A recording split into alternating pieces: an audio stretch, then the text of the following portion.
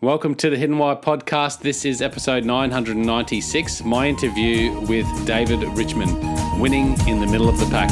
Enjoy. David, welcome to the Hidden Wire podcast. Great to have you here today. Thank you. I appreciate it. I'm very excited to talk with you. Whereabouts are you at the moment? I am about 10 minutes outside of Las Vegas, Nevada. Las Vegas, Nevada. Not doing any crazy cycling at the moment? I actually am. You know, it's hot. It's very hot here. Yeah. For anybody that understands the Fahrenheit, it's in the 110s, and I actually like the heat. So I'm training for an Ironman coming up in a couple of months, and Ironman training doesn't wait for anyone. So yeah, a lot of hot weather running and cycling right now. Wow. The Ironmans are huge. Just run us through that again. What's the distances that you cover? So the distances in the swimming is 2.4 miles. Which you've got to convert this to kilometres, eh? That's about, 4 kilometres? Yeah, exactly. 4.2, I think, kilometers. And then you get off the swim and you jump onto a 112-mile bike, which, 100 miles is 62 kilometers. So about, 70 kilometers. Is that right? 180. What did you say? 100 I'm going the wrong way. Going the opposite way. Yeah, you got to go up. 180 kilometers. Woo. Yeah, and then a full-on marathon as soon as you jump off the bike. So, full-on marathon. What's a marathon? Yeah, a marathon is 26.2 miles, so that would be about another 40 odd K. Yeah. So it's a day's work. It's fun. I've done about 15 or 20 of those, and I've done a lot more other kind of endurance runs like 50Ks, 100Ks. I've run 4 marathons in a row. So what's that, about 170K straight through? It's been nuts. I've done a lot of crazy things. Some distances, hey, I couldn't imagine. I mean, the swimming part, I like swimming, so 4Ks I can sort of fathom, but the 40K run and the 180K bike ride, that's huge. Hey, I interviewed, one of my first ever interviews on the podcast was with Iron Cowboy, who you're probably well familiar with, yeah, James. Very, very. That guy's nuts. Isn't he? I mean, I'm crazy. In fact, I'm going to tell you something. I got to hear him speak live to a very small group. He was fascinating. Very, very good storyteller. And my friend, who has done quite a few Ironmans with me. In fact, he went to New Zealand with me, went to your country, Australia, with me to do them. We did some there. He said, listen, I love this guy's storytelling, but in his book, he kind of repeats the stories over and over, and it's fascinating for people that are into that. He says, but don't you repeat stories in your book? And I went, okay. But the Iron Cowboy is what he does is it's unmatched. I mean, he's amazing. That guy is the most resilient human alive. He has to be. One of them, yeah. Well, I compare him to someone like David Goggins. Have you heard his story? I mean, oh, sure. Crikeys. I mean, that's resilience in that. Yeah. Yeah. Wow. Well, the hardest thing that I did was part of this book, which was I biked 41 out of 45 days across, zigzagging up and down and across the United States to visit the people that I had interviewed in the book. And each day, so 41 out of 45 days, I biked about 120 miles, so close to 200K, 41 out of 45 days in a row. And I did it in the heat of summer and, like I said, with only 4 rest days along the way. That's basically back-to-back Tour de France's with just as much climbing and just a few less days than what would be back-to-back Tour de France's. And that was nuts. And that's crazy. Yeah, it was 5,000 miles, right? So to put that in Aussie terms, it's 8,000 kilometres roughly, which is, I think, I'd have to get the measurements out, but I think it's almost like going from Cairns to Melbourne and back again, which is huge. Which is huge. Yeah, I had met a wonderful triathlete coach in Cannes, and she's amazing. And he told me a story about a guy who biked circumventing around Australia to raise awareness for, I think, childhood obesity or something.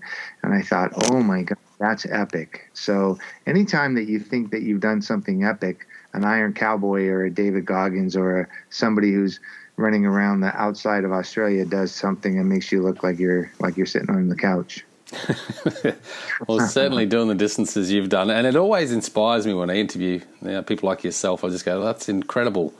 Just resilience and human strength to be able to not only physically, obviously, but mentally to put yourself through that. And I mean, I'm proud of myself when I do a long swim, in the pool in the morning. Yeah. So it's awesome stuff.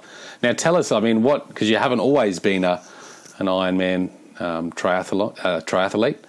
You said in your story that you were pretty much on, I don't know, how did you feel like when you were in your 30s? Was it late 30s? Late 30s. So I had, I had a really bad go at it in life, mostly self-imposed. But I was married to an abusive alcoholic. I had 4-year-old twins. I was about 20% overweight, maybe 25% overweight. I was a smoker.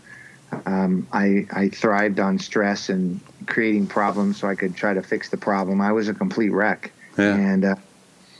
And I just, a lot of things came together at one time. I realized that I had to get out of that marriage because it was going to be harmful to my kids and myself more than it was, and it was getting bad. I said I got to start getting healthy, and I had to figure out what that meant because I hadn't been healthy my whole life. And then at the same time, my sister informed me that she had been diagnosed with terminal brain cancer. And it just was like, wow, it was like a wake-up call that, man, I'm not living this life on purpose. I mean, and that's kind of your whole thing is doing things on purpose and with a purpose. And I had always been reactive rather than proactive. And I know it sounds cliche, but I literally stood in front of a mirror. I took my kids out of the house. We got another, and I stood in front of the mirror and I said, like, David, who do you want to be? Because whoever you are right now, this is not working. Who do you want to be? And I sat there staring at myself in the mirror for a couple hours and trying to come up with an answer. And I said, the first thing is I want to be not a smoker. And then the second thing is I want to be not fat. And then the third thing is I want to not be stuck on the couch my whole life. So that was kind of the start of it. Yeah. So late 30s. Was there any trigger for that? I mean, obviously your sister getting brain cancer, that's certainly probably an eye-opener for a lot of people. Obviously, if you get ill yourself, that's when you really would change maybe your ways, I guess. But yeah, having someone close to you go through it as well, it might certainly awaken you to what's really important in life, I suppose. Did you feel that? I definitely did. And I think all those things come together. You know how like sometimes like, I don't know, somebody could tell you something 100 times or 100 people could tell you something, and then all of a sudden you finally hear it like on the 101st time. You know, like I had, I was aware, I was very observant. I was, I was successful as a leader, as a manager. I ran big businesses, and so I had skills and I had the ability to process information. But for some reason, my whole life I had just kind of lived to make other people happy or to accomplish things so that my boss would give me a bigger bonus, or so that my girlfriend or my wife at the time or whomever would think I was a better guy. I never really did things for me. And at that time, it was just those combination of things. All that turmoil that just all of a sudden a light went off in my head, and I might have even told people 100 times to do things for yourself and not for others, but it never had sunk in. And when I finally said, like, dude, you're wasting your life. Nobody really cares about you the way that you should care about you. When I started putting what I cared first, then that was the instituting thing that led to all the change. Isn't that interesting? Yeah. I guess a lot of people can relate. I can certainly relate. I think a lot of us live externally driven, if that makes sense. Yeah, totally. Absolutely, man. I mean, look, you want to do a good job. You have pride in what you do, but I wasn't like looking for somebody to pat my head or something and tell me good job, but I feel like I was always more concerned with the way that I was being perceived than the way that I perceived myself. And so if I worked harder, everybody would know I was the hardest guy at work. I was the hardest worker in the room. If I solved the hardest problem, I knew people would go, oh, that guy's the smartest guy in the room, or whatever. I never did it because I was like, I want to do this. I want to be the hard worker for me. I want to solve the problem for me. I always was doing it because I thought that it would make me be perceived a certain way. And in the end, it's pretty shallow and it's pretty stupid because everybody's got their own life to lead and to live. Why do they care about you so much? They just don't. And you got to care about yourself. I know it's, again, is a trite example, but I didn't understand why the pilot would come on and say, in the event of trouble, put your own mask on first and then put it on your kid. I was like, what are you kidding me? But then, it kind of sunk in that, if I don't put my own mask on first, I'm just going to be a dead hero, right? Like I have to take care of myself first before I can take care of others. And it really is the thing that, like, it just all of a sudden a light bulb went off and I said, oh my gosh, well, I am going to take care of myself first. And it did. It made me a better boss. It made me a better employee. It made me a better father. It certainly made me a happier person. Yeah. And that would have been a tough journey at, what were you, 38, 39, something like that? Yeah. Finally, like, I'm a slow learner. Lee. That's, to unwind that conditioned life that you were living. Absolutely. And I'm still doing it, I really feel. It was probably when I started this podcast, or a bit before, is when I really started to show a bit more care towards myself, rather than how I was being perceived. And you put it beautifully like that. And we worry so much about how we are being perceived rather than how we perceive ourselves. And I guess that's where you start making those connections with what's really important to you as a person, your values and your internal workings. Tell us, how did it feel to make that change? I mean, obviously you looked at yourself in the mirror and thought about what you wanted to be. What was going on in your mind then? Like, it's so funny. Let me tell you. Can I tell you a quick story of the first event that I did? It was the funniest thing, and it's going to be like, I bet you'll be able to picture like what an idiot I was. So here I am. I'm only a few months away from not smoking, right? So I'm I just started biking. I just started swimming again. I had never been a runner, so I was not a great runner. And I decided I'm going to do a half Ironman, which is half of all the distances that we mentioned. Yeah. And as I'm driving there, they're doing one of those wave starts where it's not a mass start. Like different age groups go at different times, and it's a freshwater thing. It's in a river, and I'm getting completely freaked out because everybody that walks by me looks like David Goggins, right? They look like somebody carved him out of marble. And I'm going, oh my God, I'm this horrible, friggin' fat, like, pretend athlete. I'm only a couple of months from smoking. What the heck am I doing out here with all of these Greek gods that are out here? And I remember standing up on this hill looking at the people taking off first because my swim time wasn't for a half hour. And I almost got in my car and went home because I said, no business being here and everybody's going to know it. And then the gun went off. And all of a sudden, like the crowd of people take off swimming, and left behind are like one guy, he gets on his back and he starts wading, and another guy is swimming diagonal to the course, and another guy looks like he's drowning, and I'm like, oh my God, like literally none of those guys don't know how to swim. Does it really matter what anybody else thinks? All they're doing is the best they can do. And so it doesn't matter what you look like to other people. It doesn't matter if you think that you're whatever. Just go out there and do the best you can. So I kind of laughed at myself going, nobody's going to look at you. First of all, they're worried about their own day. Nobody's going to look at you and think you're a certain way. So just be the best you can be. And it really did.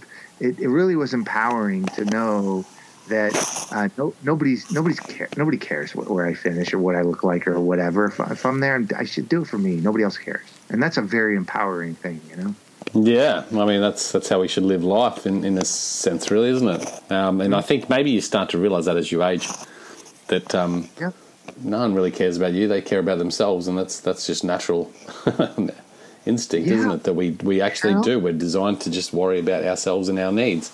But yet here we are trying to do everything based on the fact that we think everyone's watching us and really cares about what we're doing. Yeah. They're too busy in their own shell.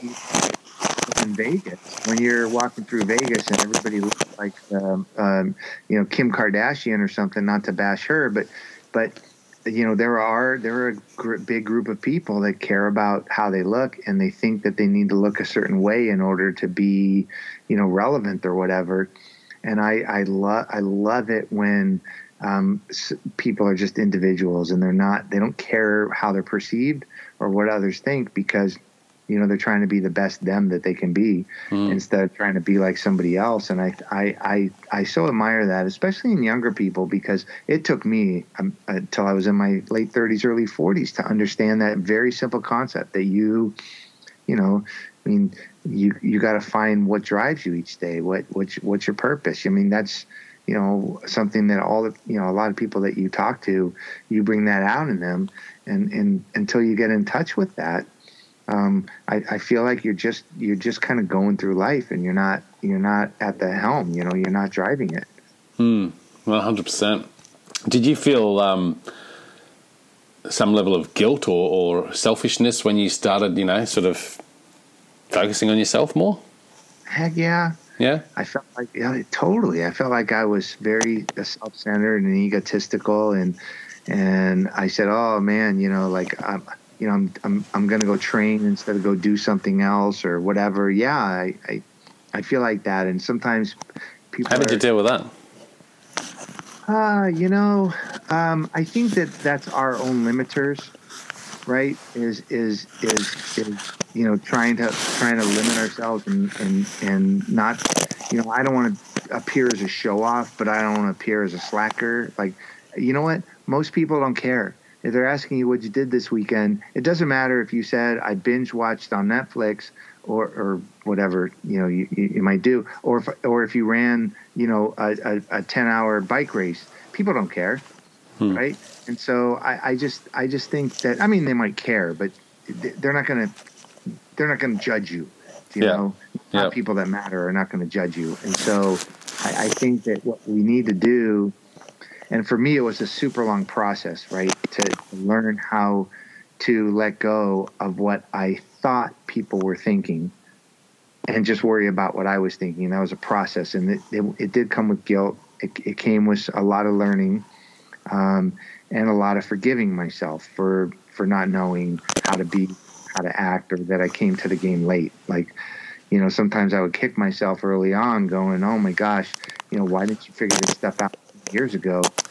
And I just, started to forgive myself and say, what you know when you know it. And, I've accomplished a lot in different areas in my life at different times in my life, because that's where my focus was. And it just I didn't focus on me really until later in life. Yeah. When you started out in this journey, and how old are you now, can I ask? I just turned 58 a couple of days ago. Okay, so that's a while now, 18 years in the past. 20 years.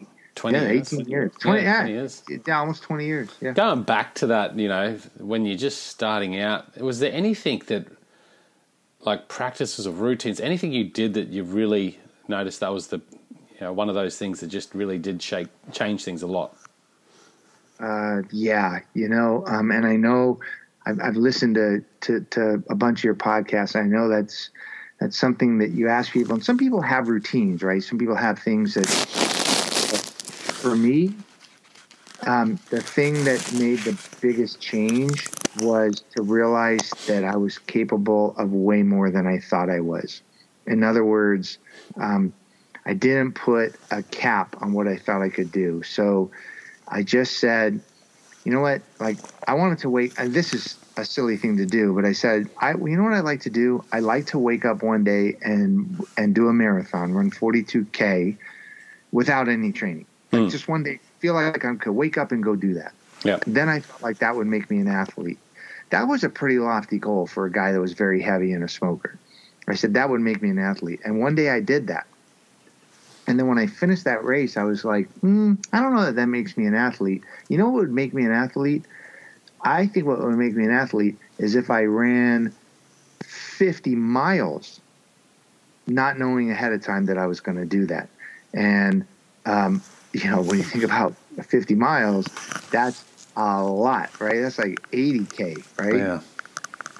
Without ever thinking, I go, if I could wake up one day and just go 50 miles. So I woke up one day and I put on my shoes and I go, I think I'm going to go over 50 miles today. It took me 11 hours, but I finished and I got home and I went, yeah, you ran 11 hours without any training. That makes you an athlete. And I think if somebody had asked me 10 years before that, can you go run a 5K, I would have laughed at them saying, there's no way I could ever go run that far.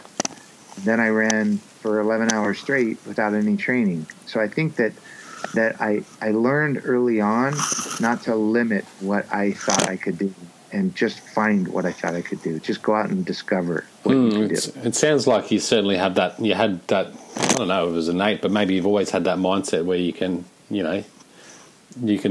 be unlimitless, I suppose, because a lot of us will put a cap on it and limit ourselves to, I'm not a runner, so I'll go out and run, a K and see how I go. But then to go out and run 50 miles, without much training or experience, that takes a lot of... Yeah, sorry to interrupt you, but if you own a business, right, not own a business, and you said, and somebody said to you, oh, hey, at the general store, do you think you could work a 30-hour shift? You would go, why would I ever do that in a million years? I would never go work a 30-hour shift. And then all of a sudden, if you happen to own that general store and all of your employees called in sick, and in order to stay in business, you had to stay and work a 30-hour shift, you would do it, right? You would do it. And guess what? If your significant other was sick and needed you to go work their shift after that, you could work a 40-hour shift. It just need the right motivation to go do whatever it is. What we're capable of doing is light years beyond what we think, but it's just because we've never done it before, we don't know. And so, I know that the Olympics are getting ready to go on right now, right? And these Olympians, somebody gave them the belief that they could be the fastest runner in the world ever, that they could set a world record in some event that would make them do something that no human being has ever done in competition before. It happens all the time. And if that person didn't have an unlimited ability to reach to however far they could possibly go, we wouldn't always be getting new world records, And so I was just never the person that thought there was anything special that I could do, or that I didn't ever try to push myself to see what those limits were. And I was doing some testing at an Olympic training center to test my lactic acid because I wanted to see where my heart rate should be when I'm doing different activity. And there was a very famous marathoner there. He had won the gold medal in the Olympics in the marathon.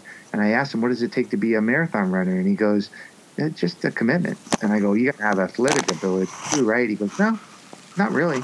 He says, anybody could be an Olympic marathoner. You just got to be willing to work really hard to do it. Yeah. And I went,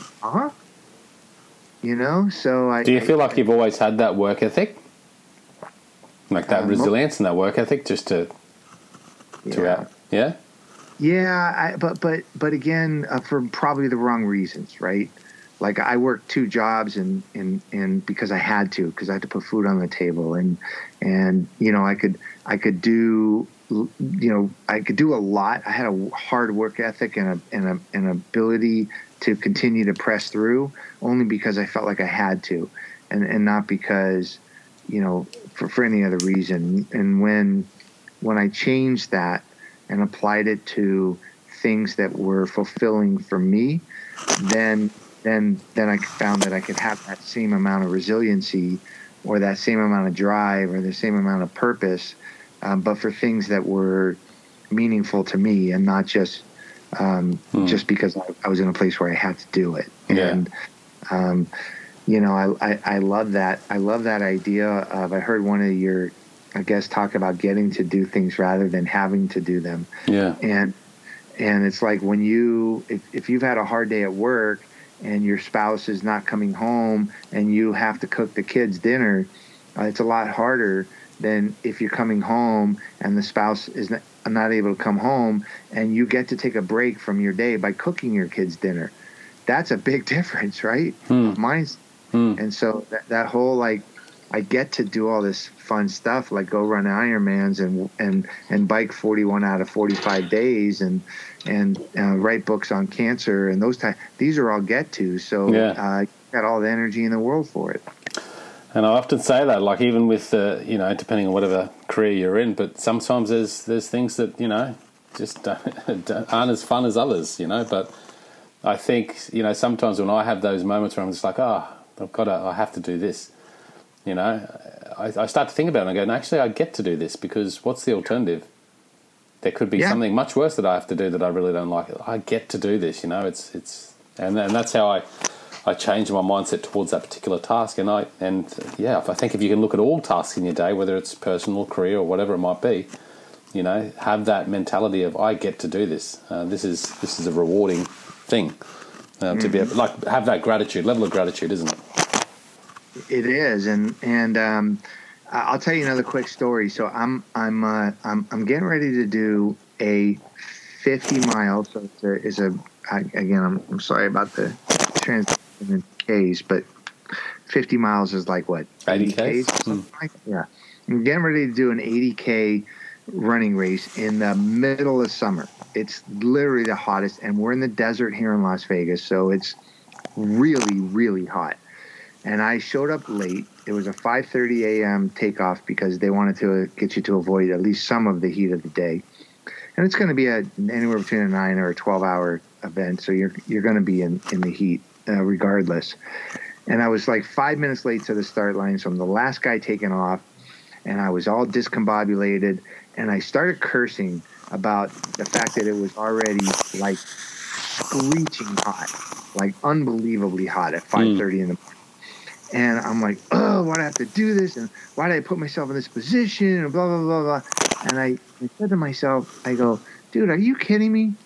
Like, you're choosing to be out here on a Saturday in this beautiful desert area, running for no other reason than just to have some fun. And you're sitting there complaining. Nobody's making you do this. Nobody's paying you to do it. Nobody's following you. You're not inspiring anybody. You're doing it because you're choosing to do it. How dare you complain? And so I told myself to change your perspective, like right now. And I talked myself into changing my perspective by thinking about the word perspective. And I literally thought about the word perspective for 4.5 hours. Because when I got to the turnaround point, I went, oh my God, I'm the happiest guy ever. It's blazing hot out here. It's miserably hot. The asphalt is literally melting on my shoes. And I always had this big smile on my face because I'm just like, I literally get to do this at my age. I get to do this. I'm like, how can I not be happy? Yeah, I love it. And it's just it's that mindset. I mean, you've got this, I suppose, level of awareness. Is there anything that you've done to bring attention to that? Because I think that's, again, it really comes down to that foundational starting point. If we can bring more awareness internally, I think we can conquer most things. And it sounds like you have that level of awareness, to be in that moment, miserable, hot, ready to go for that run, questioning why you're doing it. But then obviously there's that level of awareness that you can bring attention to and then use the strength of your mindset to overcome that situation. Yeah, and it's very humbling, right? Because for me, I feel like there's people that really understand that, they really get that. And I admire that people naturally kind of understand those things. For me, it took a while to figure it out. And then I figured out, you know what, there's a lot in common with, running 100 miles and running $100 million business. There's lessons to be learned in everything in life if you're aware and paying attention. And, I remember I had to do something really, really hard at work one day. And in one of my first books, I wrote this book where I wrote like kind of lessons learned in endurance athletics and in business. And what was that book called? Was that not Cycle of Lives? No, that one was Winning in the Middle of the Pack. Oh, yeah. So it's just this concept really quick of in the middle of the pack, like nobody's watching. They're not waiting for the last guy to cross the line. They're not watching the first guy. It's everybody in between. They should be doing it for themselves, right? Because nobody's really watching. And so these really hard endurance athletic events that you get to do, well, the reason that they're hard is they're supposed to be hard. And so, that's half the point of them. Right? Otherwise, it would have been an endurance athletic event is supposed to be hard. Duh. Right. So don't complain about being hard. What'd you expect? So I remember I was in the height of the financial crisis.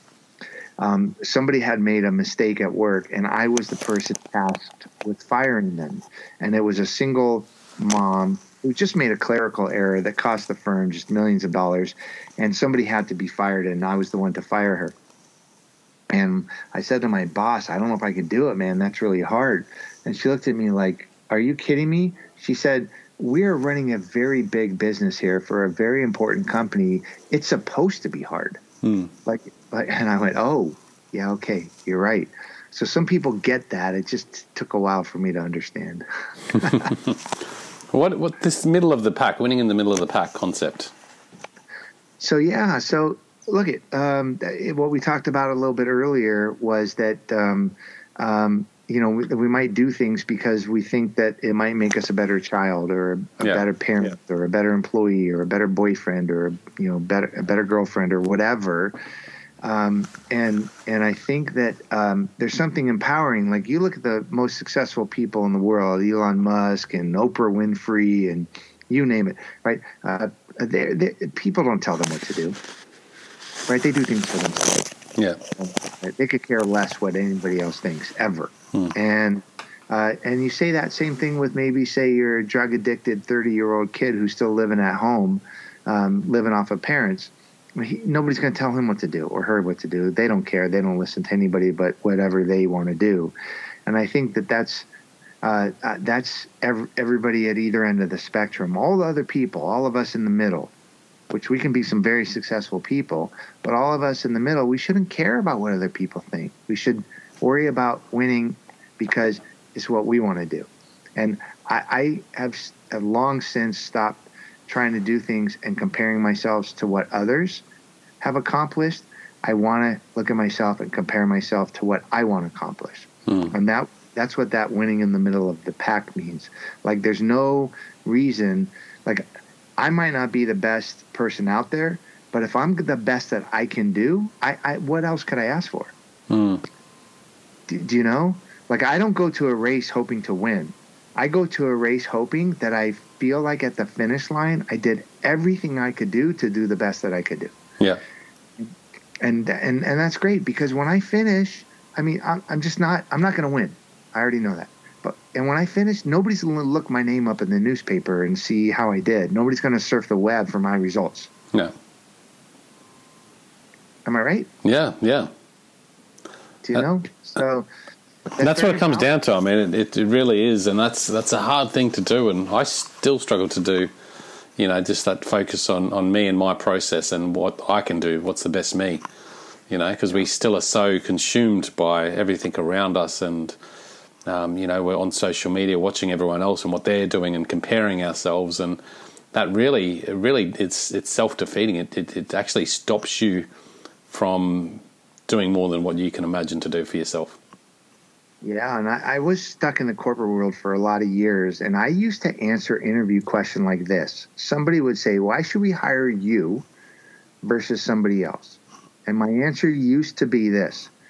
Put me in a room of the 100 best leaders you have, and I will always walk out second or third. Like, it doesn't matter what the situation. I might not walk out first, but I'll never walk out worse than second or third, no matter the situation, right?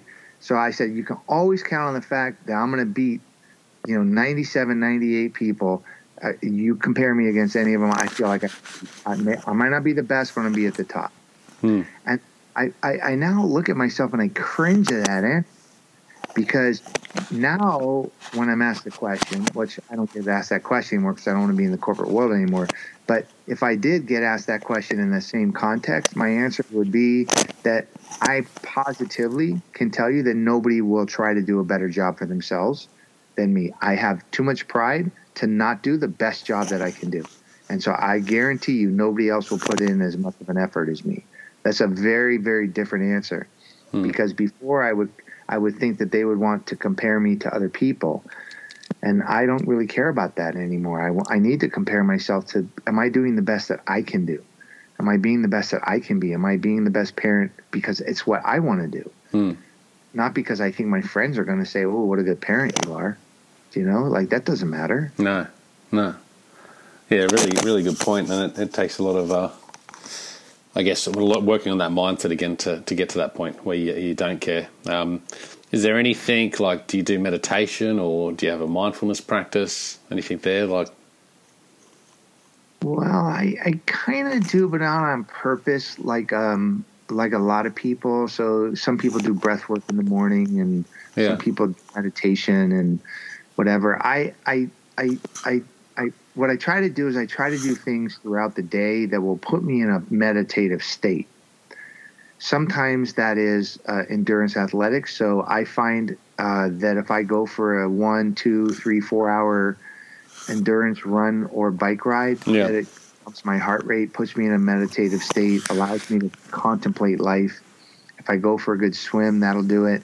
If I cook a meal, a complicated meal, it allows me to de-stress and to lighten the burden on my head.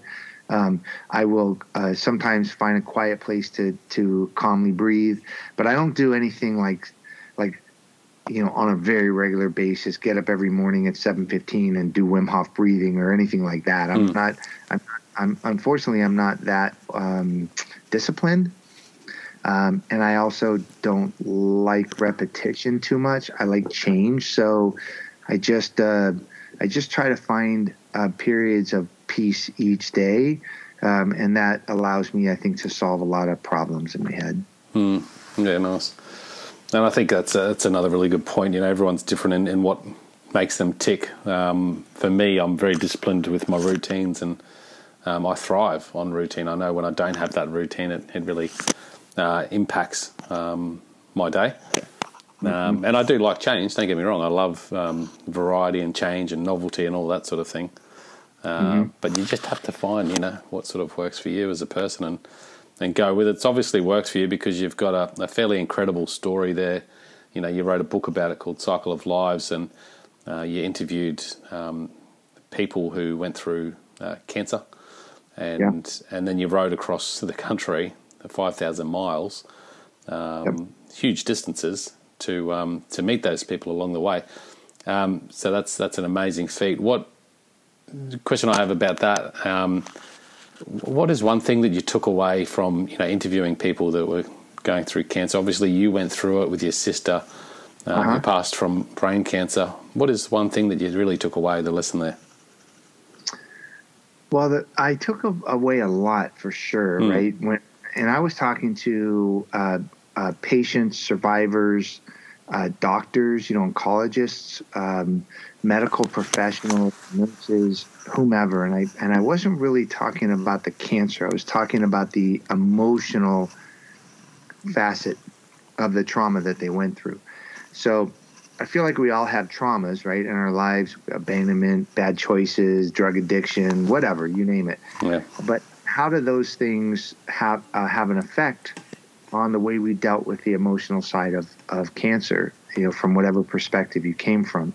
So I really found these really evocative, inspiring, people that were just extraordinary in my mind, so that I could figure out how did they or why did they not process the emotional side of things, so that if I could tell that story, then you might be able to read the book and go, oh my gosh, I've learned something on how I can form more meaningful relationships with people that are around me who are going through this, because maybe I have some insight into what they might have gone through or what they might be going through.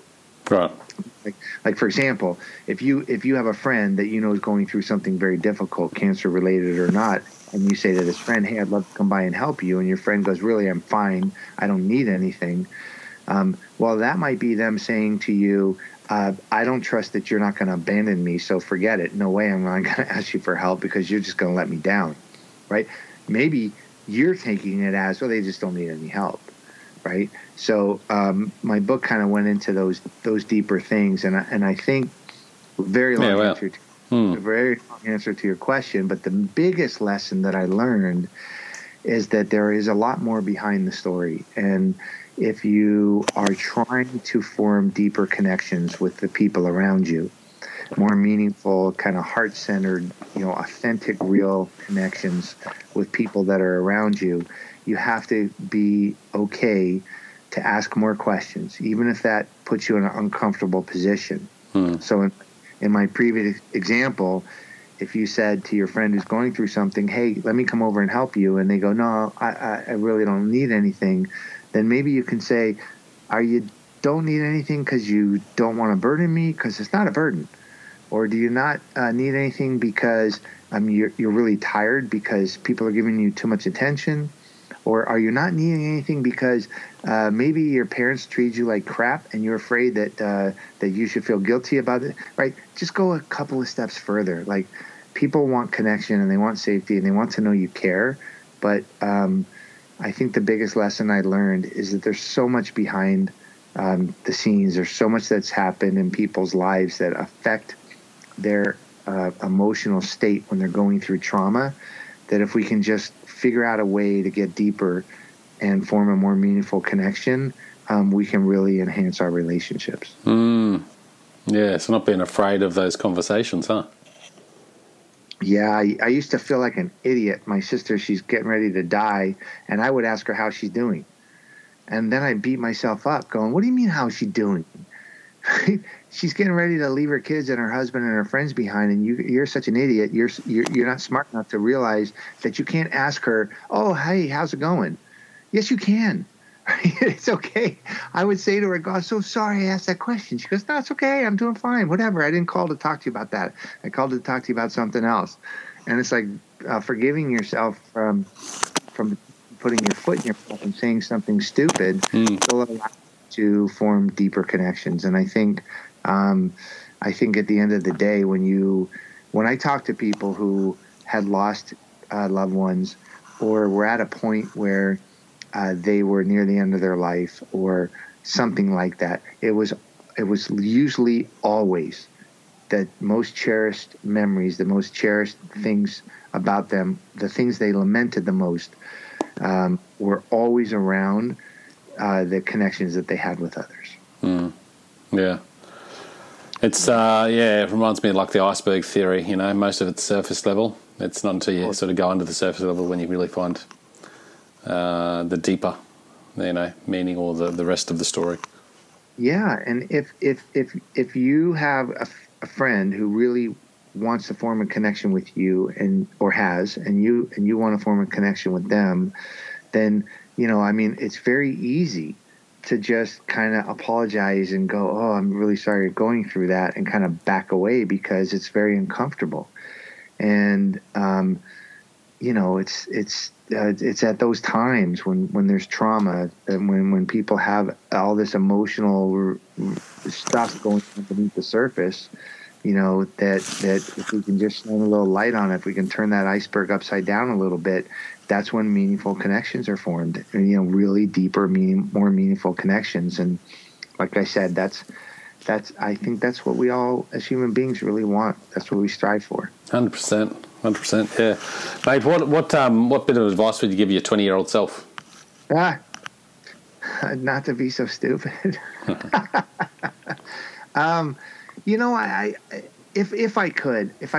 If I could get myself to understand it, not just say it, but if I could get myself to understand it, like by saying, put the guy in the mirror first, like not from a selfish point of view, right? Not from a like forget about other people and only worry about yourself. But I'm saying, like, if I could have just said to myself, figure out what's important to you, and then do it. And even if that's charitable things or whatever, it doesn't even matter. But just figure out what's important to you. And that's what I try to do with my kids and with employees and that type of stuff is I say, man, if I could give myself one piece of advice, it'd be like, don't listen to me. Listen to yourself, man. Yeah. Yeah, absolutely. What would be, if you were to get your last meal served to you, what would you request? Oh, man. Well, it wouldn't be the greatest pre-race meal ever, but it'd probably have to be a big plate of fried chicken. Nice. Yeah. Good answer. Have you got a favourite book or a book you'd pass down to future generations?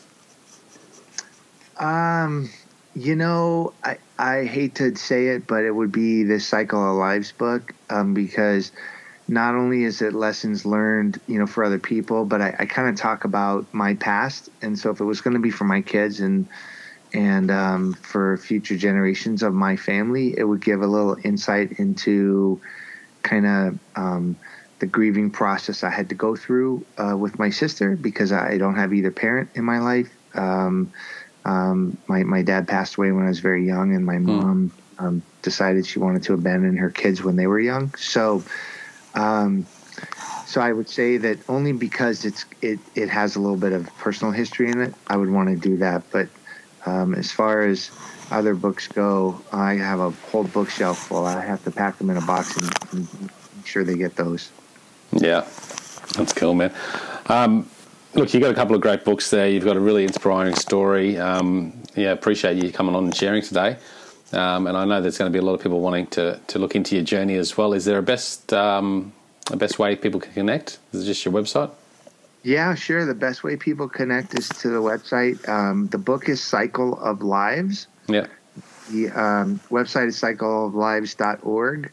One thing that's kind of neat about this is that each one of the 15 participants in the book, or their survivor, chose a cancer-focused charity that we could donate the funds to. So 100% of the proceeds that are net of the cost of the book, so 100% of what comes to me, goes to support the various cancer-focused charities, nice. Hospitals and cancer centers. So it's not only hopefully an informative book, but it also helps raise money for cancer care research, which is awesome. And they can find out any information at that website, cycleoflives.org. That's really cool, man. No, thanks so much for sharing, David. Guys, check it out. Connect with David at those points of contact. I will stick the links in the show notes as well. So check it out at thehiddenwhy.com. And David, appreciate it. Oh, thank you. And keep doing what you're doing. There's no way I could listen all 1,000 or so of your episodes, but every time that I go for a run, I try to plug one in, and I go, man, you have great people on. So keep doing what you're doing. You're making a heck of a difference. Yeah, there's some really good, and like yourself, mate. So appreciate you sharing. Guys, check it out, thehiddenwhy.com. And until next time, peace, passion, and purpose. See you soon. Thanks, guys, for listening to this episode. I hope you enjoyed what you heard. I hope you love what you're hearing. If you like this episode, guys, or any of the episodes that you're listening to here at The Hidden Why, please do me a favor by sharing it. You can share it with your families. You can share it with your loved ones. You can do that by using your favorite social media channels, using the icons on the platform that you're listening to The Hidden Why podcast. Also, guys, if you're a fan of the show, please connect with me. Connect with me at thehiddenwhy.com. I love to hear from you. I love to converse with the people that listen to this show to find out what they enjoy, what they don't enjoy, and perhaps if they have any questions or feedback for the show as well. You can stay up to date with all that I'm releasing here, guys. I do a solo show every Monday, a 3-minute thought every Thursday. I do 2 interviews a week on Wednesday and a Saturday, and a book review every Friday. You can stay up to date with all that by subscribing to my newsletter at thehiddenwhy.com. Just enter your email address there, and also subscribing to the podcast on the platform that you choose to listen to your podcasts. You can also support the show, guys, by using the Amazon links at thehiddenwhy.com. So if you like books, you can get all the books that I review there, and anything else really that you like to purchase through Amazon. So use that link, it helps support the show.